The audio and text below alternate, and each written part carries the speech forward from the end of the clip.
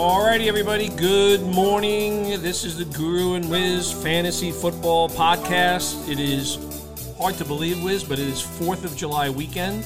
One half of the year is in the books. And you and I are always very excited about the second half of the year because that means football season is going on. But this year is definitely moving rapidly, and Guru and Wiz are moving rapidly through the NFL. We're doing our team capsules each and every division, team by team. We're up to the AFC South. So, Wiz, happy Saturday to you.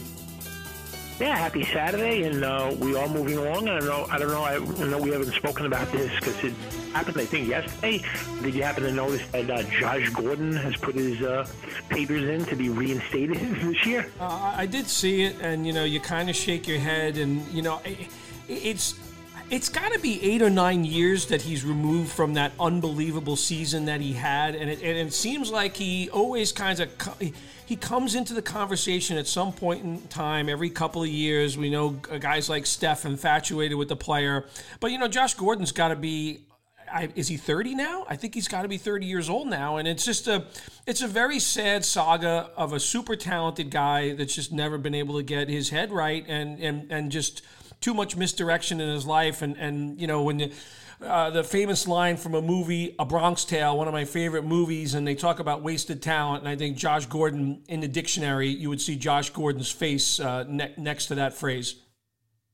Yeah, I mean, I was trying to think who in sports he could compare to when you think of what ifs. I mean, the only player in all, the major sports that I could think of where, boy, he just had incredible talent, but just for other reasons couldn't stay on the field, like Steve Howe from baseball, like an amazing pitcher with great stuff, but he had all kinds of, issues with substance abuse and couldn't stay on the field. And maybe, I guess, to a point, Dwight Gooden, Dwight Gooden, I think, played, a little bit more. I don't know. You look at Josh Gordon and you see his talent, and obviously he's, no longer in his prime, even if he was able to stay back on the field. But he was really an unstoppable force when he did play. So, yeah, I think it's a bit of a sad situation to see maybe what could have been. Yeah, it is unfortunate. It is very unfortunate, and I don't know. Again, there are a lot of sad tales in sports. We've seen sometimes it's injury that derails that. It's really unfortunate when personal demons kind of get in the way, but. As you mentioned, we've seen it before, and it's an unfortunate thing. But I would be surprised, like I said, if he made any kind of impact. I think a lot of people have tried to help this player. Organizations that like the Patriots and the Seahawks in the past. Guys that have been had the ability in the past to really help rehabilitate guys, and nothing's really helped Josh Gordon, and it's unfortunate. But we'll see what happens with that. But. Today we're going to be doing the Houston Texans, and speaking of unfortunate, it's an adjective that's very apt in this situation. This is a team that is not that far removed from division championships, but when you look at what's transpired here in Houston, there's just a lot of bad things that have happened to this organization. And I think first and foremost, it really starts with what's happened with Deshaun Watson. And even before he had his legal issues, and that's going to be the more pressing issue for him now, he basically become disenchanted with the franchise, the way the franchise was run. We had O'Brien running the show both as a GM and as a coach, and I don't think he was very good at either one of those. I think there was a lot of talent on this roster a few years ago that definitely underperformed. And now you're looking at a situation, Wiz, where I don't know if there's odds out there yet on 0-17 on this particular team. And it's a tricky one, obviously, with the situation surrounding Watson. But I don't expect Watson to be playing football, definitely not for the Houston Texans. In the NFL, I think it's going to be very unlikely that he plays football as well. So given that situation, lo and behold, Tyrod Taylor once again finds himself in a situation where he's apparently the starting quarterback coming into a season. We remember what happened with the Browns a few years ago. Last year, there's still a lot of sketchy information around that punctured lung that allowed Justin Herbert to have his tremendous rookie season. And looks like Tyrod Taylor is going to be the starting quarterback for the Houston Texans this year. Yeah, I mean, I'm not I'm not looking or going to have any, Davis Mills or Tyrod Taylor, drafting. Neither of those two quarterbacks should be drafted in any formats whatsoever. I guess my question, before we move on to the running backs, unless you have something to add about the quarterbacks, is if Deshaun Watson, if the situation is unclear, or if his legal issues get settled and the NFL hands him a 10-game suspension, an 8-week suspension, or something along those lines, do you just completely pass on him, just, not knowing how it's going to be when he gets back in there, if he gets back in there? Or would you, in a snake draft, would you take a 14th or 15th round flyer on Deshaun Watson, or he's going to be somebody else's problem as far as you're concerned? I actually would take depending on my situation and the type of league it's in, the size of the roster, if I'm doing an auction, how much money I have, and particularly if it's a dynasty league, I think you're going to see that in keeper leagues where there's a number of people that are going to be looking at Deshaun Watson and being the age that he is and the talent that he is, and they're going to be willing to take that chance. And I think I would probably be in that camp, not necessarily in a keeper league. I'm not sure I would waste it. It would really depend on the situation. But tucking him away as a second quarterback, yeah, it's something that I would definitely consider. Yeah, I think that has to be considered. The other quarterbacks, I'm not even, going to look at, and not only should they not be drafted in all formats, they're almost, make the skill players on the team, the rest of the team, the rest of the positions, kind of irrelevant. Moving to the running back position, I have, David Johnson somewhere around a flex spot. Could he end up in the top 25 at the position and be a running back too? Possibly. But, as far as the other guys, they got Burkhead there, Ingram, Phillip Lindsay.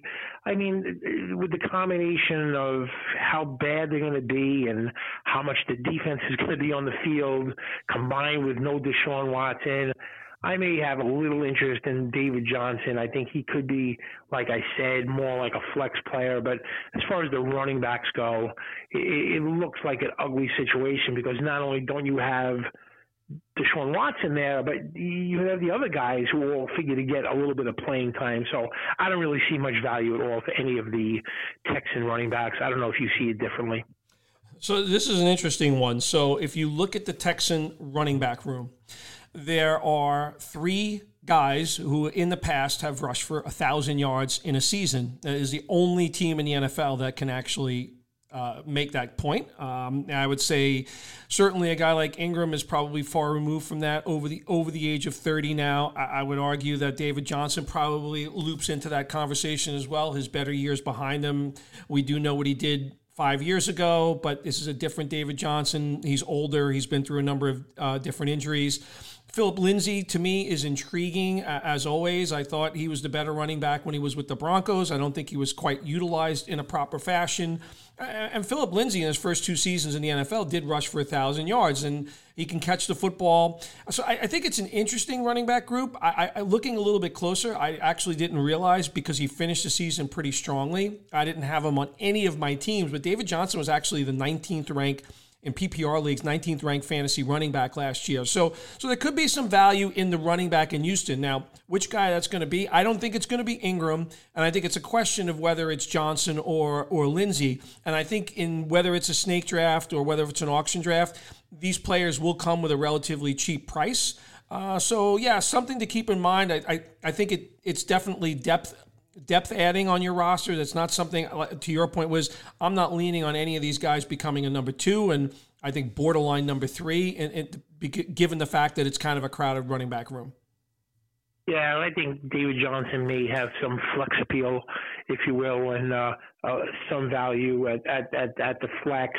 But like if you finish, barely inside the top 20 with Deshaun Watson, now you take away Deshaun Watson and a more competitive running back room. I'm not too optimistic about any of those guys. But how do you see the wide receiver position for the Texans this year? Well, so it's interesting. We know so the last 2 years they've spent a draft pick on a wide receiver. Last year was Isaiah Coulter out of Rhode Island. This year it's Nico Collins, who opted out at Michigan, but had a very strong year in 2019 in his college season. We saw a couple of things happen last year. First off, both Randall Cobb and Kiki Kute were actually contributors in this passing offense, but obviously that's with Deshaun Watson as the quarterback. And, Brandon Cooks, say what you want about this player. The guy's now caught over 1,000 yards with 4 different organizations. This is a player that's twice been traded for number 1 draft picks. Brandon Cooks has been, kind of an unheralded guy, but, very steady when he has a proper quarterback situation around him. And he was able to stay off the injured list last year. There were some concerns around that player. He had some head injuries with the Rams back in 2019. He was on the field a lot last year, and he was the most effective guy in this offense. Outside of Will Fuller, and I would say if I probably looked very closely at it, I think Cooks probably outperformed him slightly. But I'm not super high on it just because I'm not real confident in Tyrod Taylor as a consistent passer. We've not seen that in the past. There will be games where these guys will be contributing factors, particularly Cooks. I would say Cobb is definitely the biggest loser in having Tyrod Taylor quarterback, and depending on how things shake out with the other guys, but Kiki Kute is a guy that probably is going to be out there in three receiver sets to start. But, David Culley is the new head coach. He was the passing game coordinator for the Baltimore Ravens. Is a guy that's been in the league a long time. We know the Ravens don't have a particularly adept passing game. It'll be interesting to see how much of the playbook. I know Tyrod Taylor is a quarterback that can move around, and do they run a Baltimore-style offense here, which obviously does spell a bit of despair for fantasy receivers here. This is not a receiving group that I'm going to be looking at, Wiz, in terms of fantasy drafts.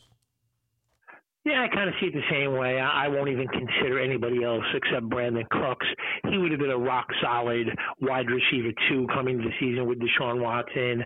Without him, I'm still going to rank him as a wide receiver. I think he could finish inside the top 35. So I'm going to rank him as a wide receiver 3. It all depends. If he goes, basically for nothing in auction drafts and extremely late for snake drafts, he could have a little bit of value. But he's a player that I went, I believe, from looking to draft to probably looking to avoid because of the Deshaun Watson situation. And I as far as the tight end situation, defense, and kicker, I'm not going to be looking to draft any of those position players from the Texans. I don't know if you see it differently, but I'm going to avoid those 3 positions on the Texans. And I think that's correct. Jordan Akins, he's intrigued me before. I tried to kind of be cute with him a few times last year in DraftKings type picks. It never actually worked out on a consistent basis. Every once in a while, he would do that, and he's the clear-cut tight end 1 on this team now. As players have kind of moved on, it was Darren Fells was here. I think he's on the Lions roster now, if I'm not mistaken. Akins is an athletic guy who's a former baseball pitcher. You could make an argument that, and by the way, when he was on the field, he was basically going out as a receiver most of the time. So it's a guy that I'll be watching with some potential value. I'm just watching the situation. I'm not going to completely discount Jordan Akins. I have a little bit of a sick fascination for the player. As far as defense and kicker, no, I'm staying away from that. I think the one amazing thing, Wiz, that I came up with, this is unbelievable with Houston. Houston last year had, if I'm not mistaken, 3 interceptions, that's insane. A team having only 3 interceptions for defense. We know J.J. Watt's moved on. Whitney Merciless is still here. They signed guys like Christian Kirksey and Desmond King and Collins. But this is the only intriguing thing here from the defense is that Lovie Smith, who's had a lot of success as a defensive coordinator in the past in this league, is now the defensive coordinator. But I got to suspect that Houston's going to be behind most of the time. As I said early in the podcast, I think 0-17 odds have to be looked at with this particular team. It's not a good team. They're the worst team in this division. And again, this is all with the expectations of no Deshaun Watson. But I don't like anything that I see amongst the kicking situation. Fairbairn a couple of years ago was a big leg and very valuable from a fantasy perspective. But in this offense, I don't see that to be the case, Wiz. Yeah, you don't really want to have a kicker where, you're not quite sure how many times they're going to be in the opposing team's red zone, and also how many times they're going to be trailing. You want to have a kicker where, he's a great kicker. The coach will send you out for 50s. The conditions are good. The team has a great offense, whether in the red zone often, and the team is winning because a team that's down by 14 points in the fourth quarter, or 17 points, or 21, or whatever the Texans are going to be down, they're not about to start kicking field goals in the second half. So for all of those reasons, and probably a few more if I had a few more seconds to think about it, I won't be drafting any tight ends, kickers, or defense from the Texans this year. So I'm going to give the best news of all, Wiz, about the Texans. So I don't know if you know the story behind this. So the head of football operations for the Houston Texans now is a man named Jack Easterly. He started in this league as a team chaplain. He was the Patriots team chaplain. He worked his way up to he was doing a couple of things where he was like a counselor and things like that. And he's worked his way up through the executive ranks, and he's now the head of football operations. But I think the best thing is his experience as a chaplain. I think there's going to be a lot of prayers needed this year for this team. So maybe Jack Easterly's past experience as a chaplain will be one of the biggest beneficiaries for the Houston Texans this year. Yes, I will. I'll agree and leave it like that. But like Andy Dufresne said in the Shawshank Redemption, hope is a good thing. But I'm not sure there's going to be much hope for the Texans this year. All right, so that we're going to end it on that note. It's going to be a tough year in Houston. Guru and Wiz Fantasy Football Podcast, Spotify, Apple Podcasts, and SoundCloud. We'll be back on the other side with the Indianapolis Colts. That's a very different story that we'll be telling there. And Wiz, talk to you in a bit. Yep, you do the same.